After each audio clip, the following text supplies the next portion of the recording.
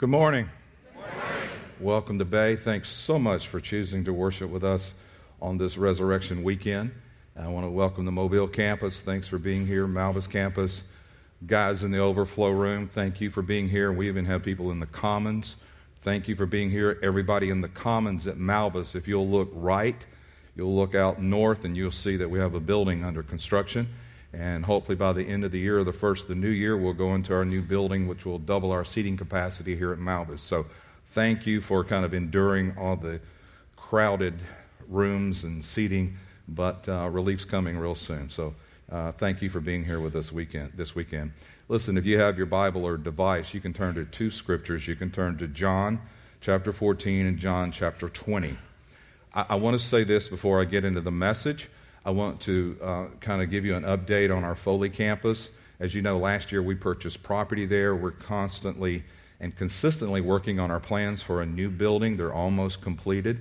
But in the meantime, we have a group of people who have been meeting in small groups for the last 3 or 4 months, and they're excited because the new news is that we will launch and have our first service on Father's Day of this year at the Foley Middle School, and we're really excited about that. Can we give congrats to all the Foley folks on the south end of the county? Yeah. So we're excited for you, and we're really excited what God's going to do on the south end of Baldwin County. Well, listen, I want to begin a new series this weekend, Face to Face. And you know, our perception of God affects every single area of our life. Shapes how we feel about Him, how we talk about Him, how we talk to Him. And God's divine and we're human, so you know, how do we discover who He is? How do we discover what He's like? How do we discover what He likes? Well, I think it begins for us by looking at Jesus. I think it begins with the best illustrations we have in the Gospels of Jesus with everyday people walking through life, and they have face-to-face stories with Him. They have encounters with Him. So in this series, we're going to look at several people in the book of John, and we're going to see how they came face-to-face with Christ on the earth and how that changed their lives forever. And I want to begin that by looking at a lady in the Bible named Mary Magdalene. And, you know, you've probably heard her story before. You may be wondering, well, how can we relate to her? Because we know Jesus cast out 7 devils from her. And maybe that relates to you. I don't know. But that's not the direction I'm going, okay? I'm going the other direction, that she's the first one to have a face-to-face encounter with the resurrected Lord. She's the first one to see Him in this resurrected state. So, but before I get into this story, because I just want to tell you the story, I want to break down the story, I want to ask you a question. I want to ask you this question. Have you ever met the Father? Now, if you're a believer, you're probably saying, well, yeah, when I was born again. Well, when you were born again, that's when you met Jesus. Have you ever met the Father? Now, we know and we believe in the Trinity, but we also know in the Trinity it consists of 3 persons, Father, Son, and Holy Spirit. And what you may not have noticed, that in Scripture, in the Old Testament, that the Father is elusive. You may not be thinking that, but many times when we think it's the Father in the Old Testament, it's really the Son. It's really Jesus. For example, when Moses is talking and there's a burning bush and he's in conversation with the voice coming from this burning bush, sometimes we may think, well, that was the Father. But Moses said, what's your name? And he said, I am. And Jesus said before Abraham was, I am. So I really think it was Jesus talking to Moses from the burning bush. I think it was Jesus who visited Abraham before Sarah conceived. I think it was Jesus in the lion's den with Daniel. I think it was Jesus in the fire with the Hebrew men, where King Nebuchadnezzar said, hey, didn't we throw in 3 guys? And look, there's 4, and he looks like the Son of Man, Jesus. So all through Scripture we see Jesus, but the Father's very elusive. So I want to show you in this message, I want to show you why the Father is elusive. I want to show you what Jesus did on the first resurrection Sunday that allows us now to have a relationship with the Father. In this series, we're going to be in the book of John for the most part. And in this book, if you look at chapters 14, 15, 16, what you have is the conversations of the Last Supper. And we're all familiar with the Last Supper, but there was a main thrust in this meal that Jesus is having. And He's telling His disciples, I'm going away, but I'm coming back. And a lot of people may think that, that He's talking about the second coming. But that's not what the Scriptures refer to. He's talking about in 3 days. He's talking about the resurrection. So Jesus is talking to the disciples, and he's just a few days before the crucifixion. And listen, we believe in the second coming, but I believe John 14 is talking about the first Easter. So let's go there, John 14, verse 1. Here's what Jesus said to the disciples, "Let not your heart be troubled. You believe in God, believe also in me. In my Father's house are many mansions. If it were not so, I would have told you. I go to prepare a place for you. And if I go and prepare a place for you, I'll come again and receive you to myself, and that where I am, you may be also." Now, the word mansions is not in the original Greek text. The best translation for the word is dwelling. Dwelling. In fact, this is the only time it's ever translated mansions was in 1611 for the King James Version. Of course, it's in the New King James Version. But and the original word is the word dwelling. And that original word shows up again in the same chapter in verse 23, where Jesus said to them, "If anyone loves me, he will keep my word, and my Father will love him, and he'll come to him and make our home with him." It's the same word. It's the word dwelling. Now, I know you didn't come to church on Easter weekend to hear you're not getting a big house. I'm sorry, but that's not what I'm talking about, okay? I'm not talking about a big house. I really think, though, that that is more of an earthly picture of heaven, and I really think if you get to heaven, you're not going to care about a big house anymore. Okay, 6 people understand what I just said, okay? You're going to be in the presence of the Lord, and it's like that's really not going to be the big deal anymore. Here's what Jesus is saying in that verse. He's saying you can't dwell with the Father. You can't have a relationship with the Father right now. He's elusive.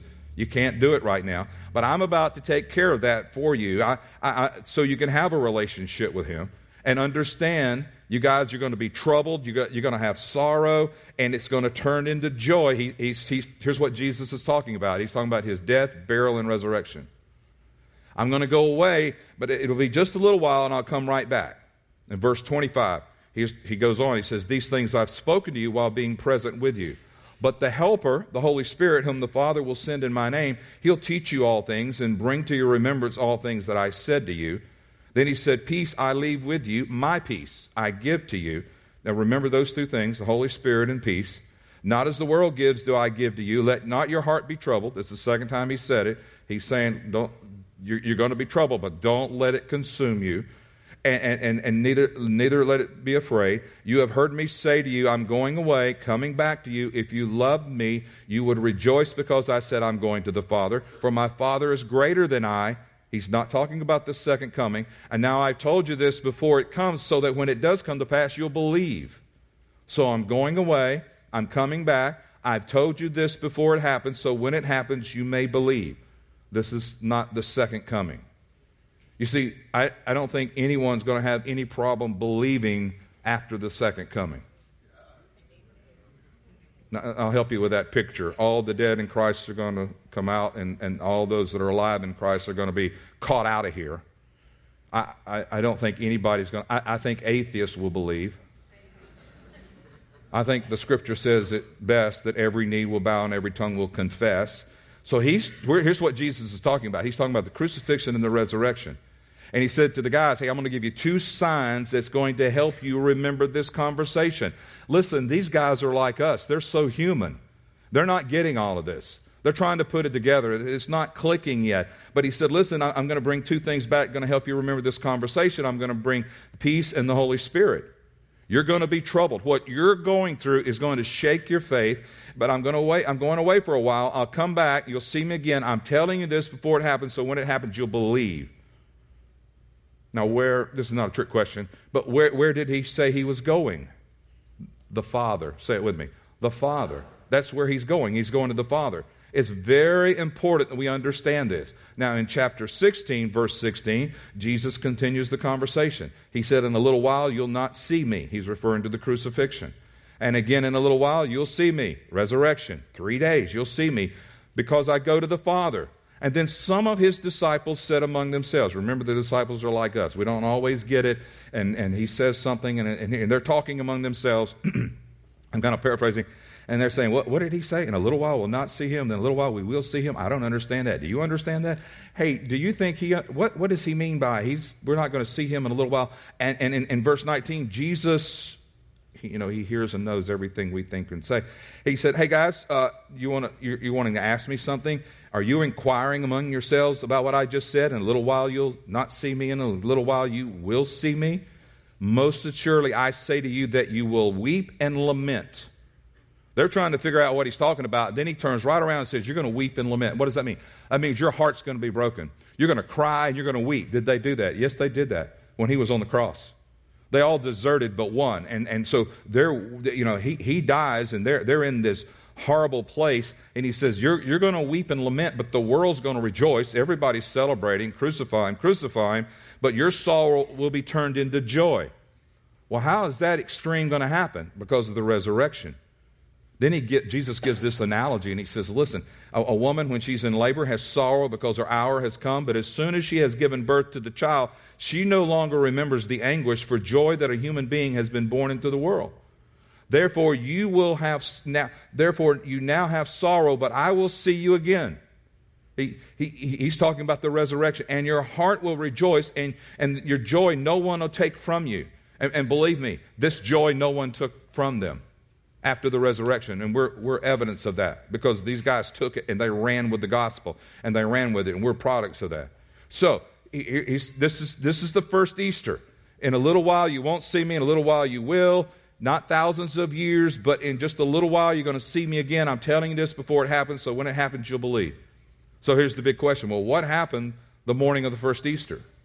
Well, it started with Mary Magdalene. It started with this face-to-face encounter she had with the resurrected Lord. So if you go to John 20, look at verse 1, here's what happened. It's the first day of the week. That's the resurrection day. Mary Magdalene went to the tomb early while it was still dark and saw that the stone had been rolled away from the tomb. So what does she do? She saves time. She runs back to the disciples, and here come Peter and John, and they run down. They do a look and see. Then they turn and leave, and they go back home, and they leave Mary alone in the garden. Verse 11, Mary stood outside the tomb weeping. As she wept, she stooped down and looked into the tomb.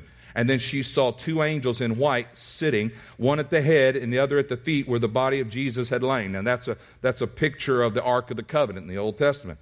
And then they said to her, woman, why are you weeping? She said to them, because they have taken away my Lord, and I don't know where they've taken him. And when she had said this, she turned around and saw Jesus standing there, but she did not know that it was Jesus. Now let me tell you why that's weird. It's weird because she has spent 2.5 years of her life in ministry with Jesus. She came to know Jesus in the very early part of his ministry. It's where he met her. It's where he takes these 7 demons and they're removed from her. And John 8 tells us that there were women that traveled with the disciples and provided for them. Now, many people don't know this. They just think it's Jesus and 12 guys running around Israel. But common sense should tell you that 12 men cannot travel around and take care of themselves. You got to have a woman around. Ladies, you got to have a woman around. Yeah. Okay. Yeah. Mary Magdalene was one of those women. She traveled with Jesus. Why wouldn't she recognize Jesus? Well, something's different about his appearance. And someone would say, oh yeah, but it's because his body is so badly beaten. Yeah, but she was at the crucifixion. She saw the cross. She helped take his body off the cross. She helped prepare it for burial. In fact, that's why she's back, because they ran out of time. She couldn't complete the anointing process, and so she's coming back early the next morning to put the rest of the oil on and do that. And it's something different. There's something different about his appearance. What did he say? He said, I'm going to the Father. Here's what the book of Hebrews says in the New Testament. It said he entered the holy place once for all with his own blood. The holy place is where the Father is. He's going to make a sacrifice for our sins before the Father in the holy place in heaven. And she doesn't recognize him now. There's something different about his appearance. Verse 15, Jesus said to her, woman, why are you weeping? Whom are you seeking? And she's supposing him to be the gardener. She said, sir, if you've carried him away, tell me where you've laid him. I'll take him away. And Jesus said to her, watch, he just calls her name, Mary. When he called her name, her spiritual eyes are opened. Now she sees him, she turned, and she said to him, Rabboni, and she's teacher, she recognized him, and Jesus said, do not cling to me, for I have not yet ascended to my Father. Where did he tell the disciples he was going? To the Father. Not a trick question. He said, don't touch me yet, because I'm going to the Father. Now go tell the disciples, my brethren, say to them that I am ascending to my Father. That's present tense. I'm ascending to my Father. And then watch what he adds to it. And your Father. This is the first time he's going to be your Father too. Before it's my Father. He's slipping away alone to get to the Father and talk to the Father. But now, wait, it's going to be your Father too, and my God and your God. See, you can't have a relationship with the Father yet, but I'm going to go to the Father. I'm going to fix it so you can have a relationship with the Father. Jesus said to Mary, don't cling to me. That word means touch. I don't know why they translated it cling. It means touch me. The woman in the New Testament that had the issue of blood, and she said, if I can just touch the hem of his garment. It's the same word. It literally means touch. In the Authorized Version, 36 times it's translated touch, never cling. Clings means to grab hold of. And Jesus responded to the woman with the issue of blood. He said, who touched me? He didn't say who clung to me. So Jesus, watch, he allows Mary to recognize him, and then he says, don't touch me. Don't touch me. I've not yet ascended to my Father. Where did he tell the disciples he was going? To the Father. Now go tell my disciples that I am right now ascending to my Father and your Father for the first time. And by the way, this is not the ascension. The ascension is 40 days later. That's where he leaves everybody and goes back to the right hand of the Father. This is not the ascension. He is ascending to his Father in the morning of the resurrection. So watch what happens. Verse 19. Then the same day at evening. It's the same day, but it's evening of that day. That morning I'm going to the Father. It's evening of that day, being the first day of the week. That's the resurrection day. When the doors were shut where the disciples were assembled for the fear of the Jews, these guys are hiding out because what they did to Jesus, and they're afraid something's going to happen. Jesus came and stood in the midst of them and said, peace be with you. He just shows up. There he is. He didn't come through the door. He didn't open the door. There he is. And then he said this, he showed them his hands and his side, and the disciples are glad, and they saw the Lord. Where's he been? The Father. And remember what he told the disciples, I'm going away, and I'm going to bring two things, peace and Holy Spirit. What did he say to Mary in the morning? Don't touch me. And now look what happened that evening. Same day, but it's the evening. Now touch me. You can touch me. Read on. He says, Thomas, here, put your hand right here. Touch this. Touch my wound. Touch me. So you can't touch me, and now you can touch me. Why? Because he has already ascended. Verse 21, and Jesus said to them, peace to you. As the Father, he just left the Father. Peace to you. The Father has sent me right now, and I also send you. And when he said this, he breathed on them and said to them, receive the Holy Spirit. He said to the disciples, I'm going away. I have to go to the Father because you can't dwell with the Father. He's elusive right now. You can't have a relationship right now. I'm going to go. I'm going to take care of this. And where I am, you may be also. In other words, you can have a relationship with the Father too after the first Easter. After the first Easter. Now, here's what the Bible tells us in Ephesians. You can read it later. It's in chapter 4. It says that during the 3 days after Jesus dies, he descended into Sheol, or Hades. Hades is the Greek word for hell. Sheol is a Hebrew word that means the place of the departed and the place of waiting. It's the place where the saints are waiting. It's the place where the Old Testament is Abraham and Isaac. And here they are. They're waiting in this place. So Jesus descended and he walks in. And in essence, what he's saying to Satan is, I've taken the keys to death and hell. And then he leads the Old Testament saints out, and then he ascends. So he descended, and then he ascended. He descended during the 3 days, but on the third day he ascends to the heaven, to the Father, and then he comes back to the earth the evening of the third day. A lot of frequent travel miles. He's moving around a lot. In other words, stay with me, you can't have a relationship with the Father, but now you can because of Easter. Now, think about the Trinity. The Trinity, Father, Son, and Holy Spirit. Here's how a lot of us think, and you may have been raised in church, but it's in the back of our minds. We just have this image that the Father is the harsh one, the judgmental, the demands perfection. That's the Father. And then Jesus comes and he's the nice guy. And then the Holy Spirit comes and he's the weird one. That's what the enemy's done to our minds and twisting all of this in. Jesus said, hey, if you've seen me, you've seen the Father. He said he's just like me.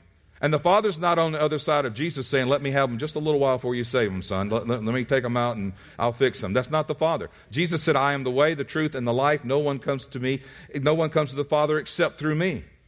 In fact, this whole thing of Jesus coming was the Father's idea. For God so loved the world that he gave his only begotten Son. So the Father is not the mean one, and Jesus is not just the nice one. They're all nice, and none of them are weird. In fact, we're weird. Oh, yeah, I know. It's hard to hear on Easter. There's no big house, and I'm weird. But you're weird. We're all weird. Ask Jesus. He'll tell you. We're weird. So in order to be fully devoted to the Father, you're going to have to establish your own relationship with the Father. It's his passionate desire. Later on in the New Testament, 2 Corinthians, he says, I will be a father to you, and you shall be my sons and daughters. But only by redemption can we have access to the Father and call him Abba Father. Daddy, our spiritual daddy. Only through the spiritual rebirth of the born-again experience can I have a right to the Father.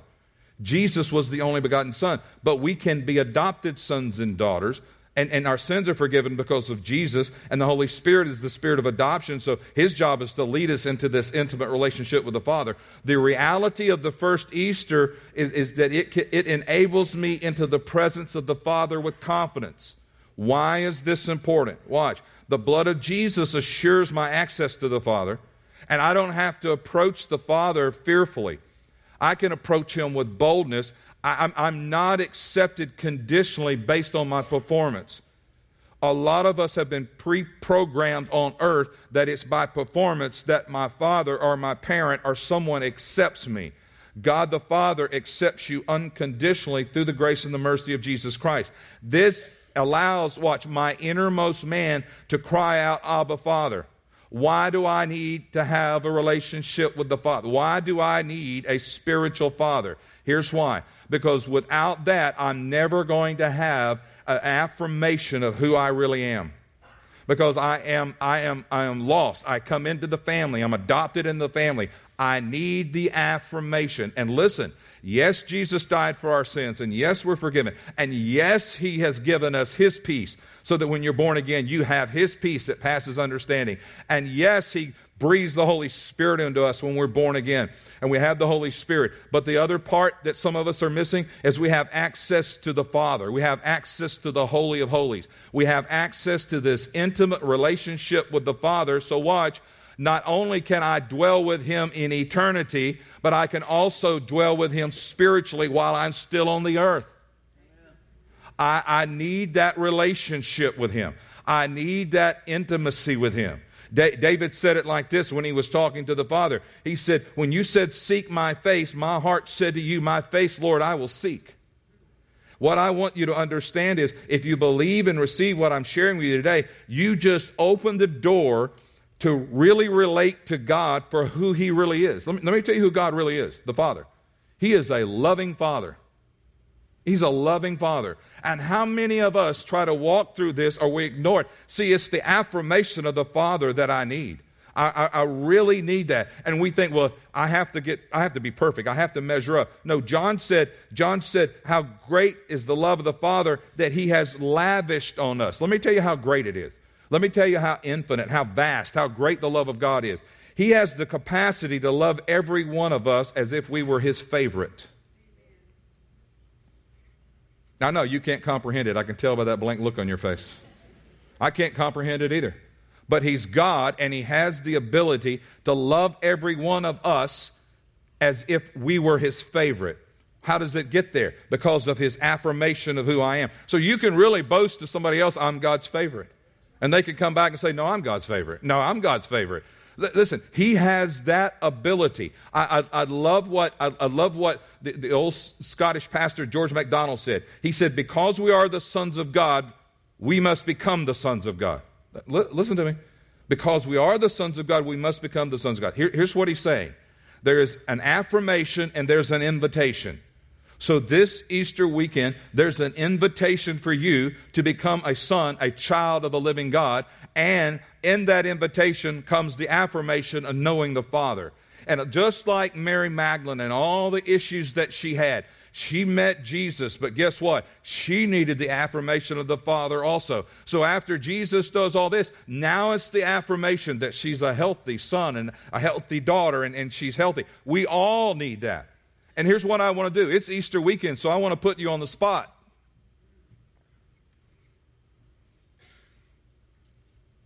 I want to push you to the edge. I'm going to ask you to close your eyes. I know that's hard to do. I got a camera running around to find people whose eyes are not closed. Mobile, close your eyes. I want to ask you a very personal question. Do you know Jesus Christ as Lord and Savior? Do you have the peace, His peace? Do you understand that the Holy Spirit is part of your life? Do you know the Father? Has He affirmed you so that you're secure in who you are in Him? If not, then this is the time to change that. And I'm going to ask you, nobody's looking, I'm going to ask you if this message is speaking to you. If you realize I really don't know Jesus as Lord and Savior, and I surely don't know the Father, but I need that. I want that. I want to change. I just want you to lift your hand. Come on, hold it. Just keep them up. Every service, been dozens of hands all over. Keep your hands up. Raise it up. Thank you. Thank you for being so honest and bold. Now you put your hands down. And I want everyone with their eyes closed, I want you to pray this prayer with me. If you are a believer and you do know the Father, I want you to pray this like you mean it. Okay, not some little mousy thing. I want you to speak this out like you mean it. Let's pray this together. And if you raise your hand, I want you to pray it. I want you to believe it in your heart. Father, it's written in your word that if I confess with my mouth that Jesus is Lord and believe in my heart that you've raised Him from the dead, I shall be saved. Father, I confess Jesus is my Lord. I make Him Lord right now. Jesus, thank you for forgiving me of all my sin. Jesus, thank you for giving me peace in the Holy Spirit. And thank you because of the first Easter, I can have a relationship with the Father. And I love you. And I thank you.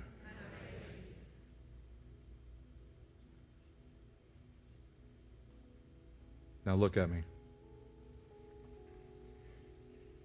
Thank you so much, those who raised your hands. Thank you for the boldness and thank you for being so honest. But our Father's not elusive anymore. We can have that close personal relationship with Him. And I thank you so much. In fact, let's give a big hand clap to all those who raised their hand. I know you don't know who they are, but come on, let's give them a hand clap.